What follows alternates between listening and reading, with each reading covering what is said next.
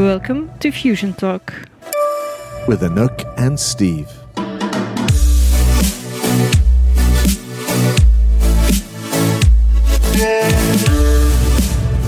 Hello and welcome into the third episode of FusionTalk. Third episode. Did you ever think we'd get to 3? Yes. It is interesting. Marina and I, we've done a lot of these, and we keep saying, "Did you ever think we'd get to 20? Did you ever think we'd get to 100?" The answer is always yes, but that's all part of the fun. So we are somewhere interesting. Yes, we are at Dots in Antwerp. Dots. It's a co-working location.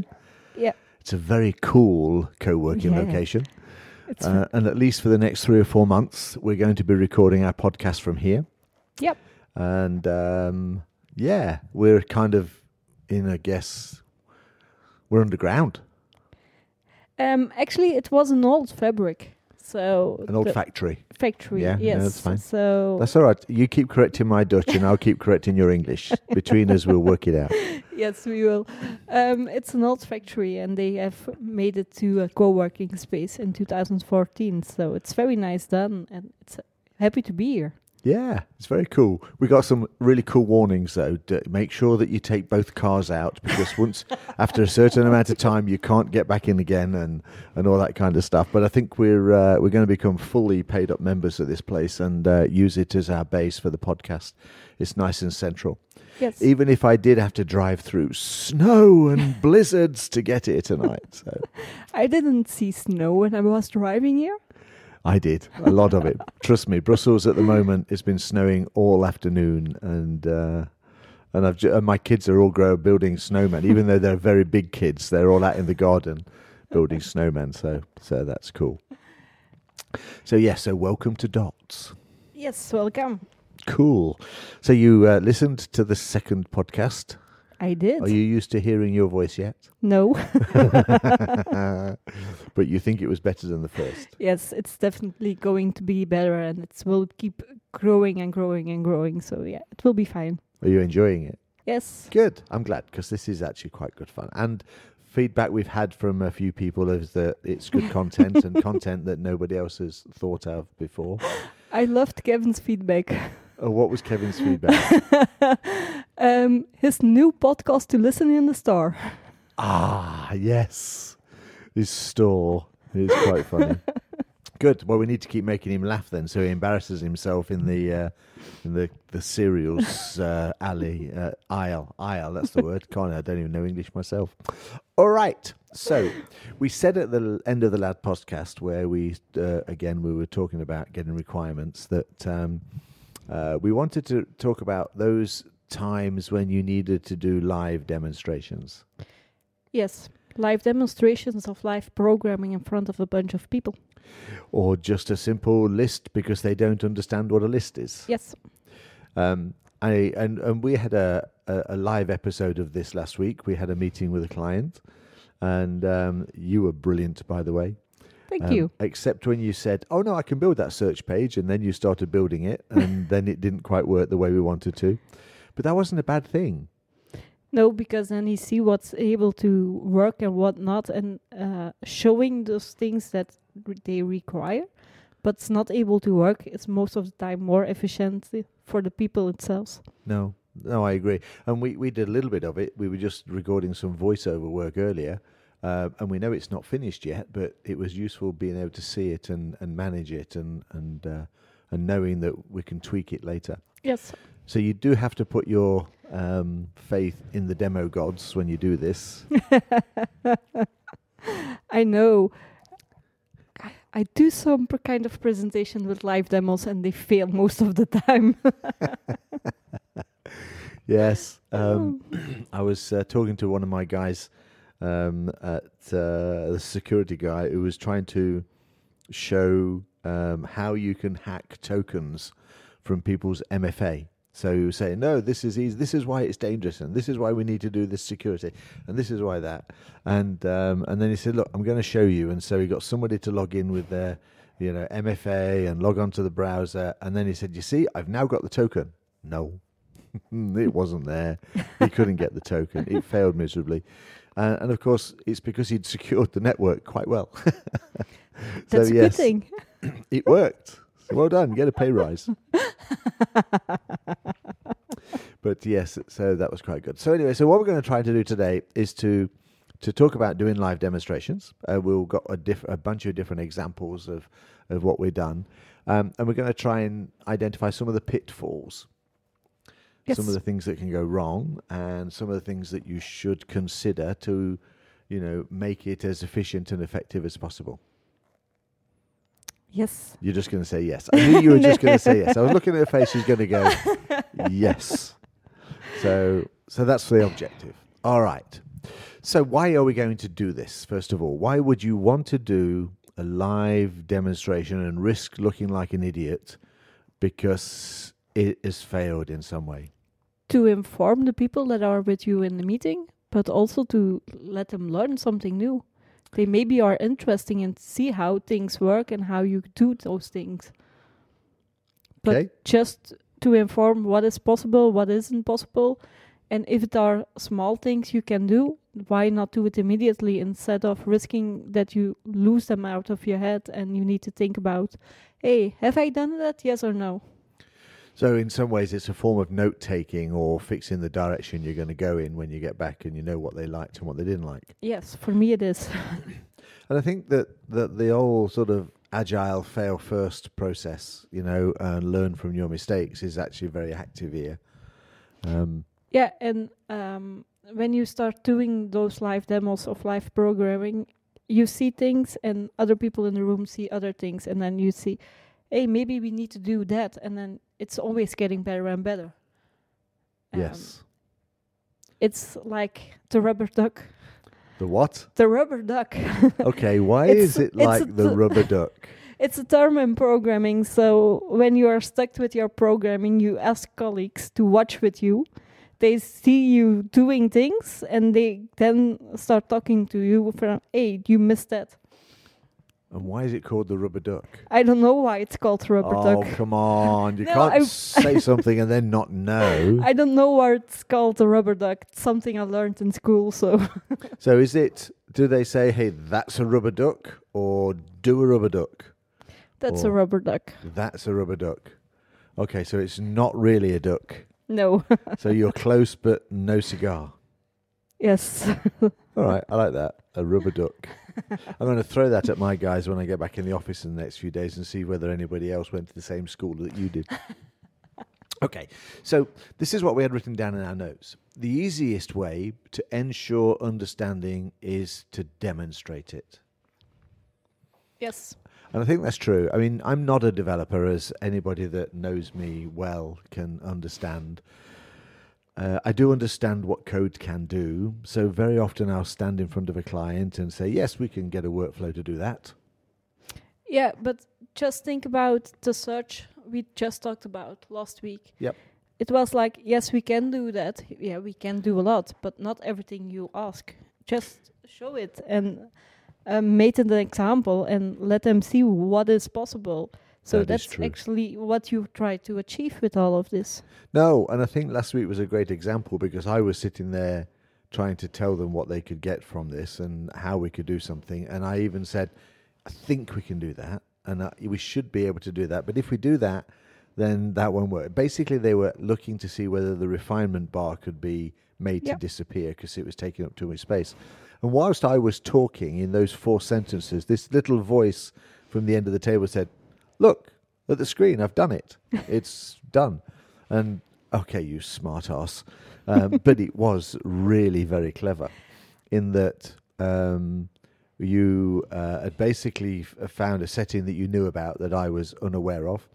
And you then basically went on to demonstrate how it didn't work. And yes, the first time it ruined my page and I need to go back to a previous version, but those things happen.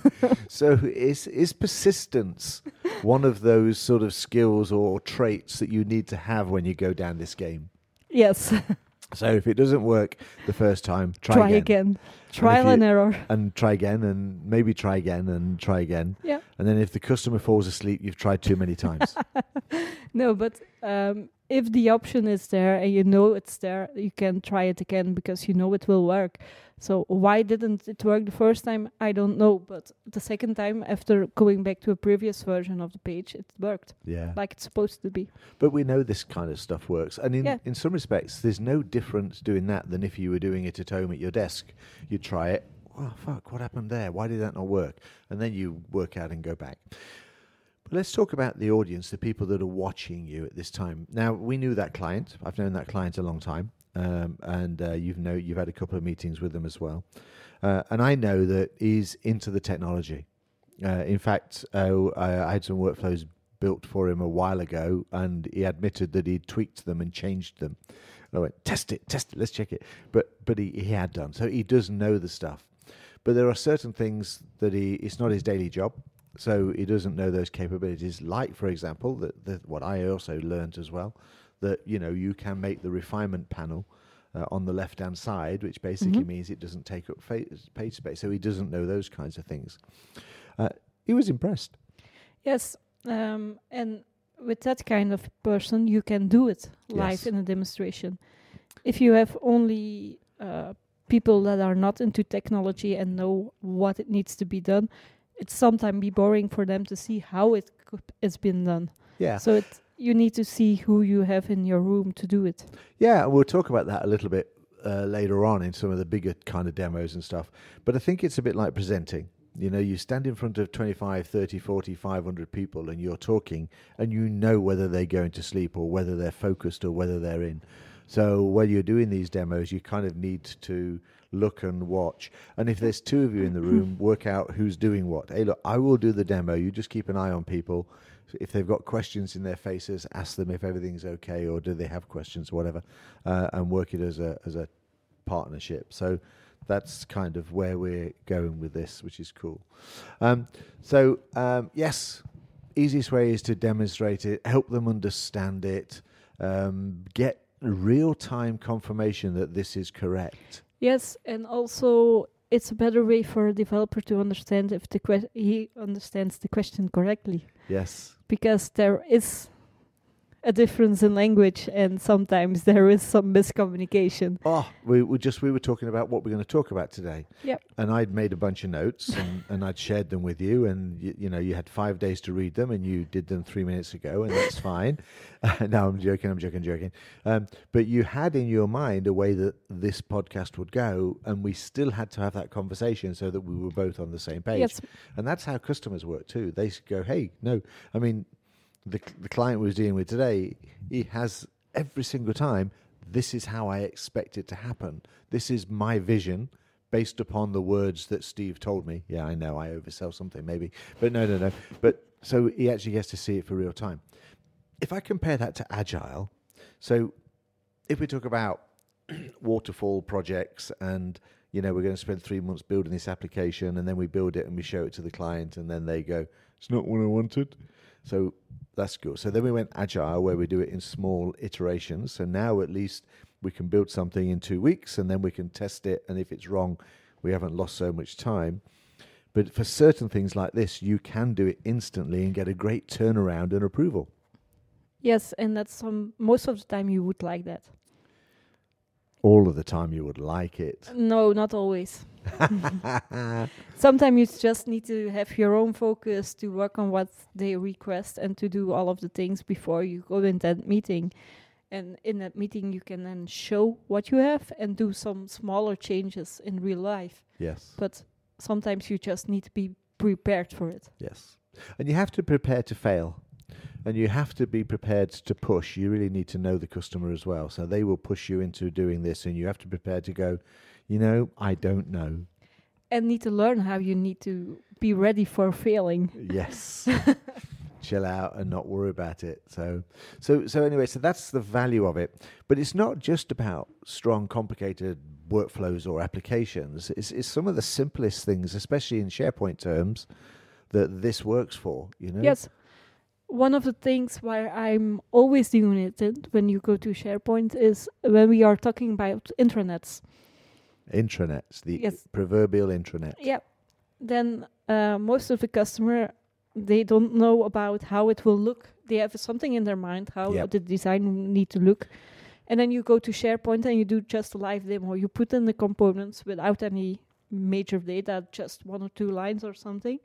And then they see on the page, on the screen, how it is looking. And then they are, whoa, this is not what we want. We want it different. But that's a really great example of live programming.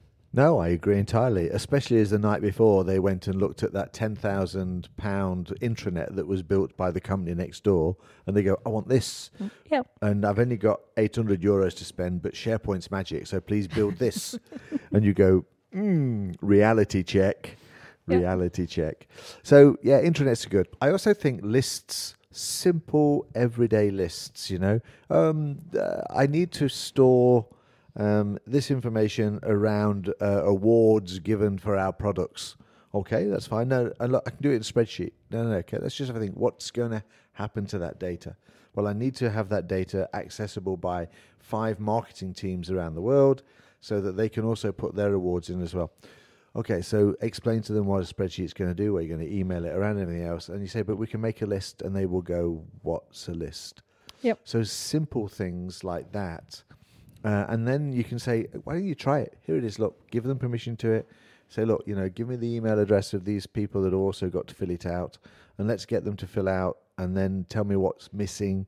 And it also means that the changes that you can do next are based upon a baseline. So, hey, I created 5 columns, the country, the award title, a description of what it was, whether it was collected manually, what date it's going to be done. And so then they go and fill out 5 fields, and then they go, actually, we could really do with having the managing director that has to go and collect the award. Can we have his name here and the date that it's going to be collected, and whether or not we need to do press things from it. And so, being able to involve them in the building of something also means that they take ownership of it quicker. Yeah, and most of the time it's just they don't know about those features, or they don't know about it exist. They are used to Excel. Yes. And they don't know the other things. And then it's impressive for them to see how fast you can create such a list and how fast everything can be done. And if you are putting in your managing director in there with a person field, then his name is always correct, because it's linked to your Active Directory, and then they are more impressed most of the time. That's true. And I think also you can then build from that. So next time I meet them and you say, hey, how's your list going?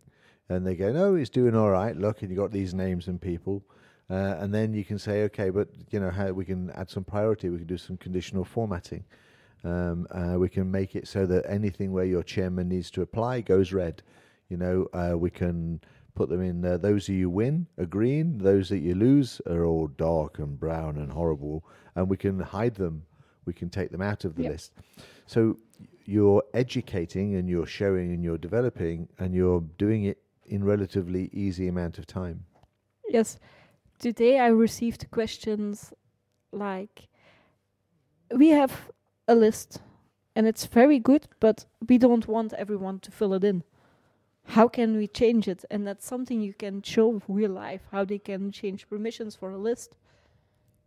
Yes. I don't know whether I'd trust them. Walk away knowing it's going to get screwed up in hours. But I suppose that's one way of continually getting paid to come back and fix were things. all IT people in there that are getting to learn all of those technologies. So but you can show it out to them in real life. Yeah, you're right. It's about training them as well as you go along. So that's good. So those are the sort of aspects there. So there's some things that can and can't go wrong, of course, because you also have to get the balance right.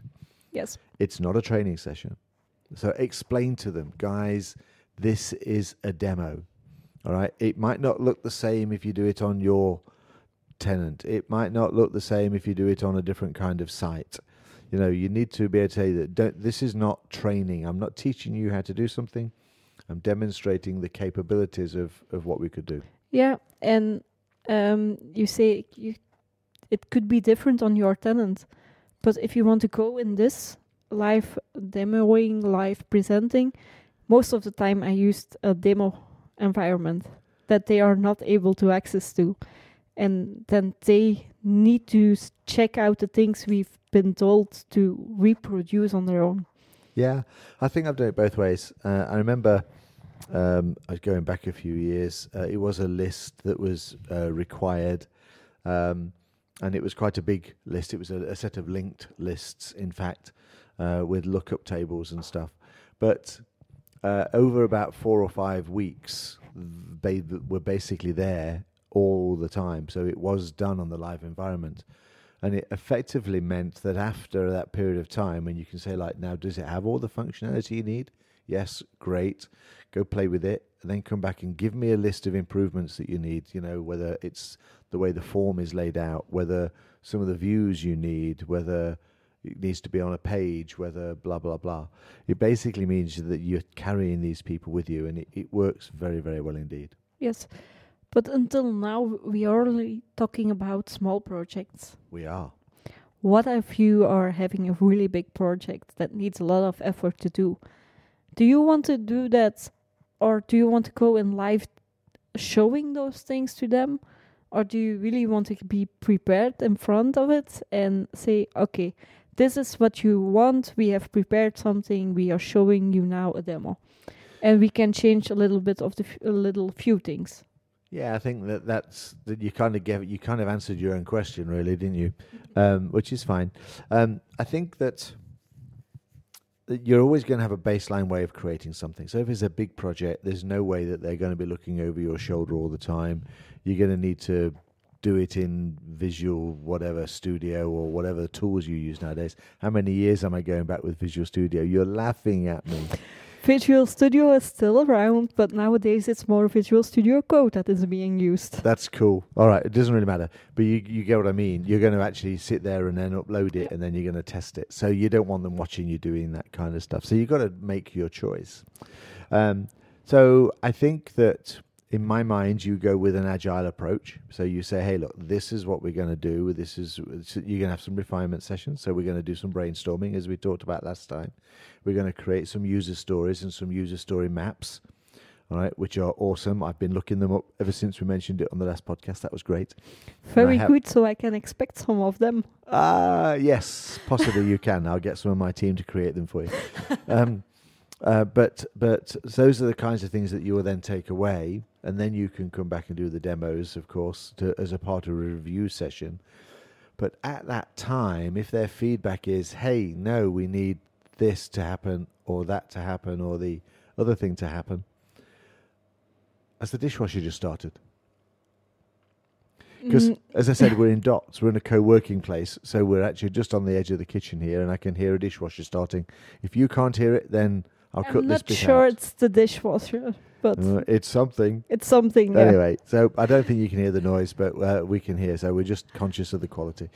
But I think you can then sit there and potentially decide whether or not you do a demo. You know, guys, you go talk about this, give me 5 minutes, and then I'll knock something together. Because it's better to do that than walk away with the assumption in your mind where you think you know what they want and what they actually want. Because it's all about being efficient. It is. And it's actually a subject that we are not dealing with very well. What, we, you and me in our jobs, or people generally? Developers in generally. So most of the time developers think about, I developed on my machine, I put it on a test environment and let the users test. But that's not how it works. You need to explain a little bit to the users about, all right, this is a small demo, this is what you are able to see, what you can do, and here you can test things. And if you do that with the users or with a little set of users, you have already the first feedback and you can change a little bit of the things before getting an agreement to get in production. We don't do that often enough. Yeah. So have you ever had a scenario where you go to a requirement session and you list down what they need, you go away and you build it and you get in there and they go, what's this? Yes. This is not what we asked for. Yes. I think every developer has once been there. Once and more than once as well. So fail first. Yep. Learn later. It has to happen, so I understand that. And this is one way of getting around that a little bit and trying to get them comfortable with what they want. So we got a statement on there said, obtain agreement for what they see. So as you're demonstrating it or changing it, then you can, like our search page the other day, Yep. we had it working on a page. So now we know what they want on the rest of the pages. So we have that set up and done. Yeah, and if they see it working, they will agree faster than they have things on a paper. I agree entirely. I think that it's a great way of working. Because when I suggested doing this in the last podcast, you went, but it actually works. It works very well. It works well, yes. So let's talk a little bit about preparation. So we've talked about the fact that, hey, look, this is a demo, blah, blah, blah. We can do in some cases the simpler stuff in a live environment. And we're looking basically to get some agreement for what they actually need and everything else. So that's what we've kind of covered now. But let's assume that you're not just going to do this on the fly. You're going to go into a meeting. You're going to do some live demonstrations. What are the things that you need to prepare for? I have 3 things in my mind. Actually, I only have 2 at the moment, but by the time I get to the third, I will have thought of a third one. So obviously, we have some idea of scope about what we're trying to do, and we may well have prepared a few demos. Well, let's go back to our search page from last week. I knew we were going to talk about the page that we have built. I didn't know I was going to change the page in real life. I didn't know that. Well, just a second. You decided to do that yourself. Yes, I decided to cool. do it. That was good. Improvisation and leadership. And I also decided to change the directing URL of the default search bar of SharePoint. And you don't be prepared for those kind of questions. That's true. But I think it depends on the customer, which we'll come back to in a second. You are prepared because you know what are you going to talk about in that meeting, but you can't be prepared for every question or anything else that is being in there. No. So that's one of my first things. The first things is, be as prepared as you can technically about what you're doing.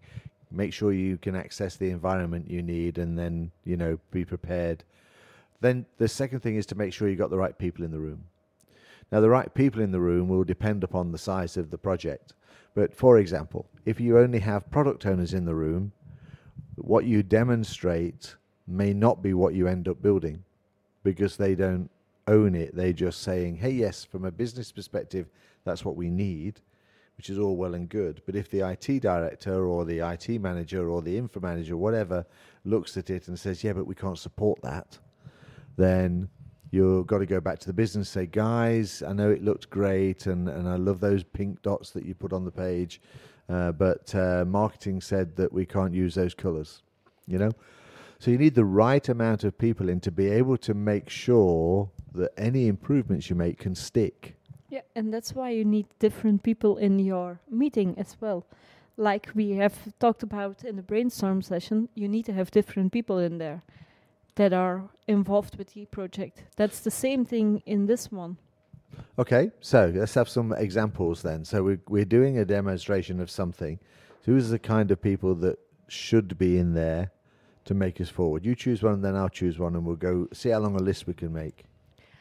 The business. The business or product owners? Or are they the same? No, the business. They are not the same. So the business, I mean the people that are asking for this kind of tool. Okay. So in a normal situation, what you would get is people, the end users, I guess that's what you mean by business. So people that are actually using the application, or maybe managers of people that are using the application say, hey, we need it to work like this way. The product owner would normally talk to those people and say, hey, this is what we're looking to do. Yep. So they're differences. So you basically need people that are going to use the application, or product owners that understand how the application is going to be used. I get that. Sorry for correcting you. I just wanted to be accurate for our listeners so they understand. All right, so that's fine. I also think you need to have the person responsible for supporting and managing the end result that you're going to build. So that could be the software or development team owner that effectively is going to manage and support it. Yes. One of the developers that is having the technical skills to know if the requests they are asking that are suitable, possible, technical, possible. Okay, cool. So developers, architects, Yes. content architect, and technical architect. Yes. Cool. Running out of ideas now? No. Someone involved with the governance. Oh, nice one. Yes. So the basically compliance officer or something like that. We're talking about CISO here. It really depends, doesn't it? If it's an internal only application, that's fine. But yes, somebody that owns policies around your content and data would also need to be in there. I can't think off the top of my head of anybody else that I would definitely want in there. Maybe the people that are paying for it. A decision maker, someone that can make the decisions for the entire company if there is discussion. If it's that big a thing. Yep. But somebody that has the responsibility for the application to make sure that it's going to be built in the right kind of way. Yep. And paid for. I think then we have all the people in there that we need to have. Yeah, I think that's a reasonable selection. Because the more people you have, the more ideas you're going to generate. The more discussion there will be and the longer it will all take before you can deliver a very good solution. That is true. So you're right about that decision maker. There needs to be somebody in there that can say, guys, okay, I hear everything, but we're going to go with the blue dots and I will deal with marketing because it's my responsibility. Yep. For example. So that's cool. So it was interesting on the search page because we actually had those roles all in one. It's a very small organization. And we had the CIO rather, in on that meeting. Excuse me. And so, yes, he was able to make the decisions and pushes in a particular direction and, be impressed when it was done. So that was cool. We have missed one important role. Actually, we've missed two important roles. Which ones? PM. We have a project manager to deal with. Why do you want him in this kind of meeting? Because he needs to be able to scope the work ultimately from your demonstration that needs to be rolled out. Is a project manager going to scope it, or is the architect and the developer going to scope it? Yeah, so you're going to put the architect in the blue corner and you're going to put the developer in the red corner and you're going to say, fight it out, boys. Or are you going to put the PM in the middle as referee? Don't know. I mean, it's a question. But the reason I asked the question is that PM will know the scope of what he's actually trying to achieve overall. It really depends on the type of solution you are going to deliver and how big it is. Because sometimes a PM... If we are going back to a search page, then the PM would be overkill if there will be some discussion. But if we are going to create an entire environment where we need to have multiple apps and Power Automate flows and SharePoint sites connected, then a PM is very good because he knows what lives. If he has some technical skills, if there is discussion between the architect and the developer. So it depends. Yes. It always depends. But I get that.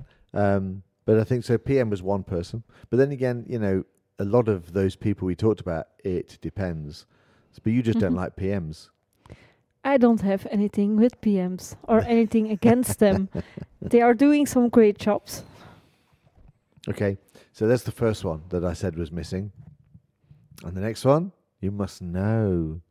No, tell me. Change manager. You need to have some essence of... So here's the scenario. You have all these great people in the room, including product owners, and the product owners go, yes, I like that. We want that. Get it out there. It's done. I can see it live. You finished it. And you go, might have. All right. But you can't just make it live without knowing what the bigger picture is. You don't know, for example, if I change this, that changes that data format.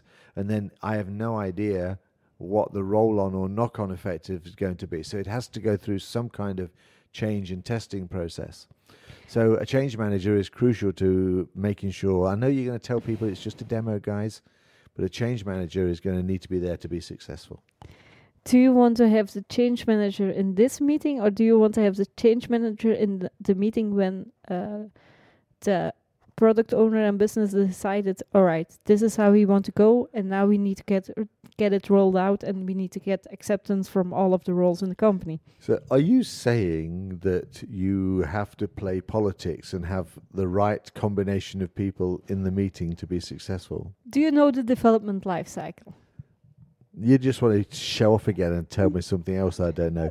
So, yes, I do know development, test, and production. No. Damn. No, I don't know the development life cycle. A development life cycle, there you have a few steps in it. The first one is the requirement gathering. So you get all of the requirements from the end user, and you're making your user stories and all of that. And then you are going to start creating a design. If you have the design, it's an architectural design, database design, and all of those things. And then you are going to start development. And in your development, you have the multiple services. You are using development, test, acceptance, and production. But then you have the test environment where you have some testers involved.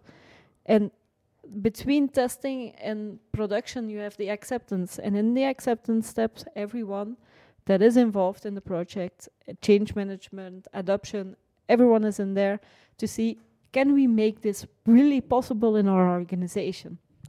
Okay. So where would the live meeting be in that process? When the first testing is done, and where the first the business or the product owner say, yes, this is where we want to go. Because otherwise, your change manager can say, no, this is not possible. But does he see the entire package where the business want to go? Okay, so what we're saying, because it's a big thing, we're talking about a big project with this beautiful orated development life cycle, which is great, which, of course, I did know most of it, but I don't deal with it on a daily basis. So I understand all of the kind of stuff. But you say that live demos are after the acceptance. But in the acceptance. In the acceptance.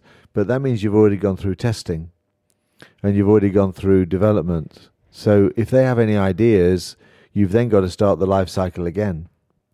But the life cycle never stops when you have your own product and your own design. It's a very old-fashioned way of developing code. Yeah, but it still stands. It still works. And you still do it in modern way of working. Really? Yep. You don't do iterative changes. You don't say, hey, we can make that bit change because you know where it fits into the bigger picture and you can do it quickly and easily. Are you telling me you have to go through those 7 to 8 steps every single time? No, not every single time. But doing something quick and easy can break a lot. Obviously. But that's one of the reasons why I talked about the PM as a role. So he will obviously know how that fits into play, I guess. I say obviously, one assumes. And the change manager. So, yeah, you're right. There is going to be processes within an organization that you're not going to break. But that's where your governance and compliance person comes in to make sure that it can be done.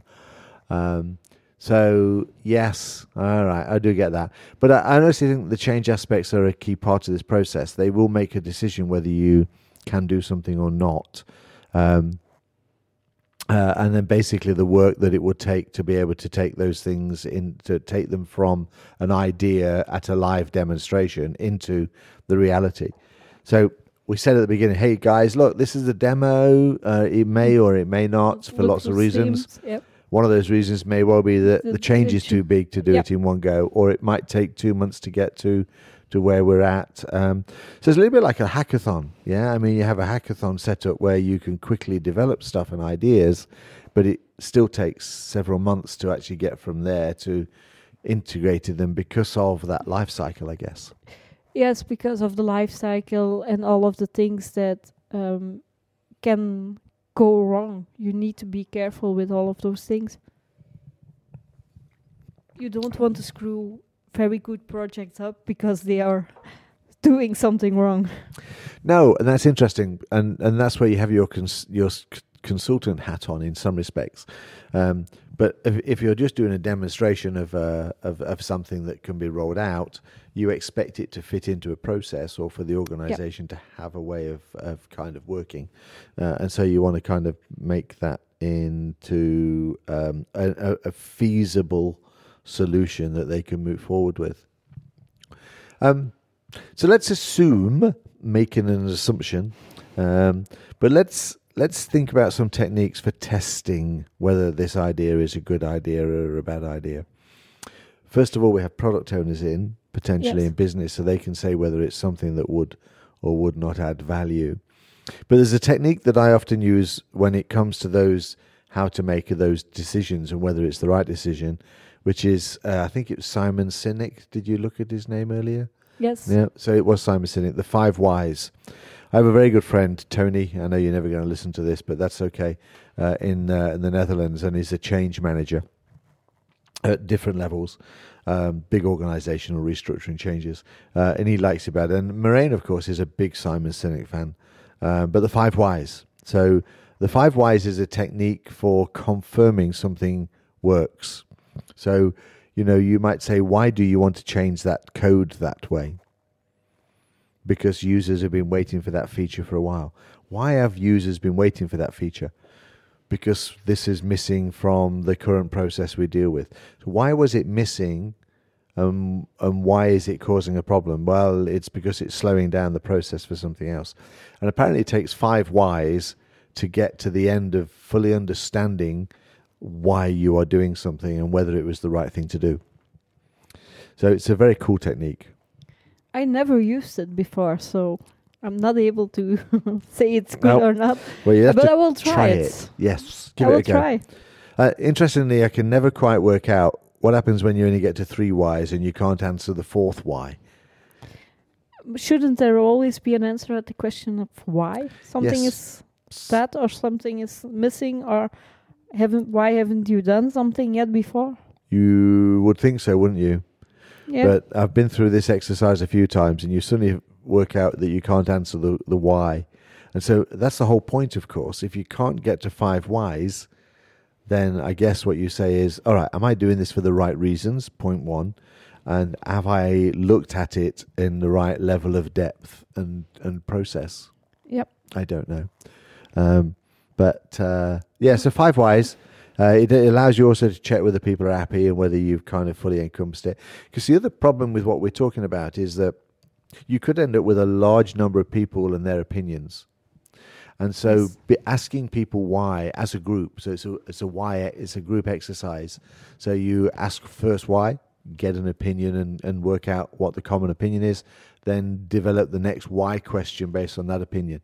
Then it's a very, very quick, I say very quick, some of these conversations can take 10 minutes, but it's a relatively quick way of focusing people's but if you thinking process. If you are with a group of people, you always ask them to the group and not to the person's individual. So as a group, why are we agree? building this application? So the user might say, hey, because it's a weakness and we struggle with this all the time. Finance may turn around and say, but we're building this so that we can actually get the value for that figure on that product order, and then we can go and make other decisions. And they may not have known that was the main business driver or why we're doing it. And then you've got to work out what the common answer is, and then you'll ask your next question for why. So there is always a common answer in it, and they will always have some agreement at some point. Remember that everything we've been talking about is about getting a multiple agreement and a decision, whether it's on a requirement, whether it's on a reason, whether it's a solution for something. You want the solution that everybody has agreed and died into. So that's standard. Yeah, and if you are asking those whys at the group, everyone has his opinion and tells it maybe at a different way, but most of the time they are trying to tell the same thing. Well, what I have used it before is when I have a split opinion. So we talked on the first podcast about what happens when one half of the group want one thing and one half of the group want the other. And I seem to have a grumbly throat today, so please forgive my coughing. But what I've done is I've separated them into actors and audience. So the actors talk and the audience listens. So 5 whys is one of the ways of saying to the actors, okay, actors, why are we building that and making it pink? And then they would come up with an answer, and the audiences are listening. So they're seeing their reasons for doing it. And then, and if we, why is marketing insistent that it's that color? So you ask your next why question and your next why question. If you get to 5 whys, then that's supporting their argument. Swap them over. Then get the 5 whys from the other side of the argument, With the same questions. Same questions, you'll get a different answer. So your second and third why might be different because it's based on what they say. But now all of a sudden you've got those 2 groups' different opinions out in the open for them to listen to. And now you can ask the same first question again and get them all to try and see whether you're coming together with the same answer, because they've literally listened to the reasons that the other people. And what you're trying to do is a little bit like our live demos. And we said that we do live demos because when I'm showing something, I want them to understand what it is. And so they can see it. Whereas if you say, I want to do this, and I walk away as a developer, actually, it would be the other way around. I would say to you, I want to do this. You would go and develop something. But then I see it and I go, Yeah. Then you're trying to remove that by communicating. I'm going to try this on next week, Monday. I have a very nice meeting coming up. And I know there will be some arguing, so I'm going to try this one. Okay, that's good. Look it up first. Have a read at some of the best ways of asking those questions, because I'm sure when I first read this a while ago, things have changed. All right, so we are nearly 47 or 48 minutes into this, which is great. Let's pick on the last subject about part of the decision-making process. So we talked about change. I made a statement where I doubled down on the change aspects. The change, we know, can cost you more than the development. All right. So really understanding before you go away and say, yes, guys, we will go and build it. Make sure that people understand where the change is. And if the audience will actually understand it. Mm-hmm. But then you've also got to think about training. Yes. So if you are going to develop something or going to do some major changes in the way they are working at the moment, people needs to be trained or needs to be aware of it. So adoption comes into place as well. And you need to give them something to start with, to know where they can test some things before it is really live in production at their environment, that they can see, oh, this can help me when I do this. It's better for productivity, or I'm better with, or I faster my information I need to have, or anything else. That's true. And it's all part of the training process. So if you look at an application and say, hey, it's going to do X, Y, and Z, which are the bits that are new? So, hey, they've never done that before. Which are the bits that need context? They're doing that because of this. So the training can be quite easily laid out and say, okay, so we will need to train 70% of the people on this aspect and how it's done, and we need to generate the paperwork. Again, it's a cost that will decide whether you actually want to go down that line, as opposed to assuming that we will just do some training afterwards. Yes, and training is one part of it, and you will have people that are really want to start working with it, and people that are really don't want it. So you maybe need some early adoption.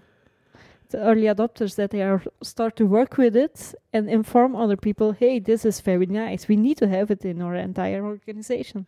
Yeah, you can do A and B testing. Yep. So I do understand that. And I think that part of that training and the adoption is a key aspect, and something went through my head. To repeat what you said earlier, I really loved the idea about testers.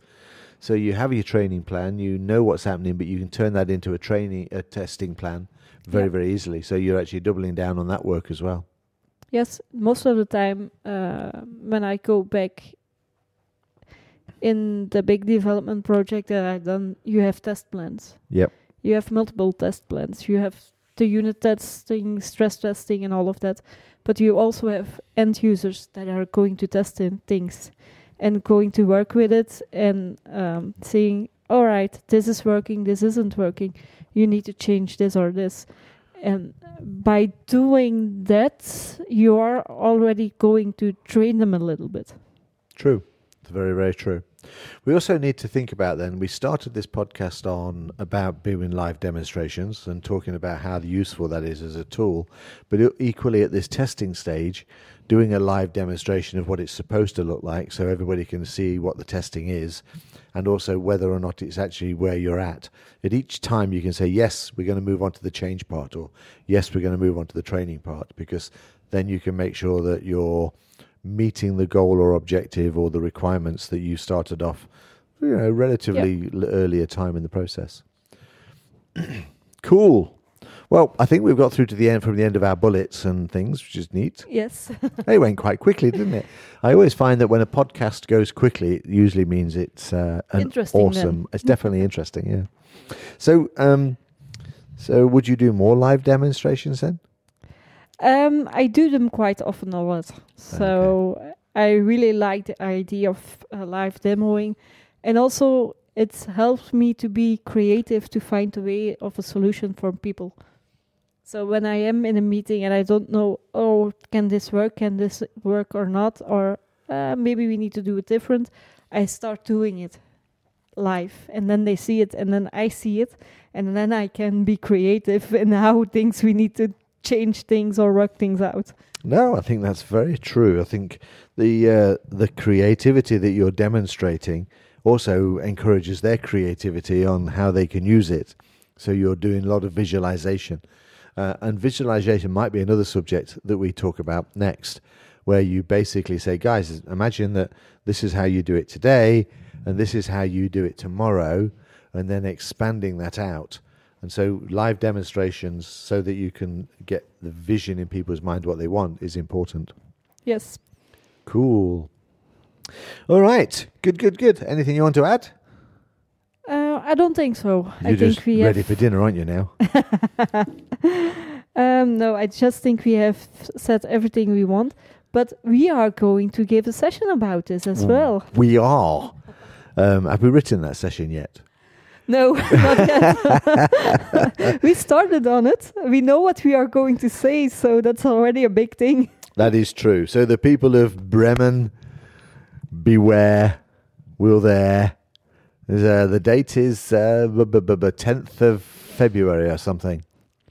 Yeah, somewhere around that. Oh, you failed miserably. I've got no idea what the date was. The 3rd is the Saturday, so it's the Saturday after, so it's the 10th. The 10th, yes. There's 7 days in the week, isn't there? So 3rd is Saturday plus 7. There's a 10th of February at Bremen. Yes, we're going to talk about exactly this and around how we can bring the business need all the way through to the technical side of things. Yes, and we are going to show some live demos in there, so people can see how we do those kind of things. I love the way you say we.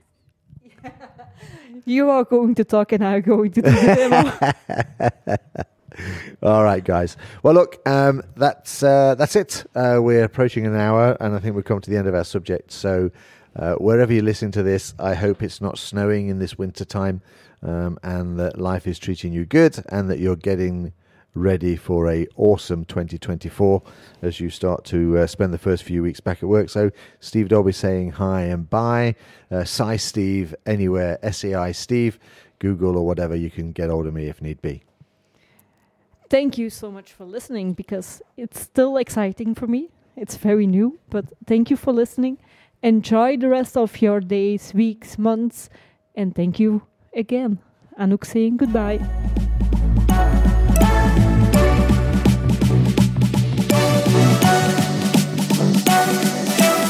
Welcome to FusionTalk with Anouck and Steve.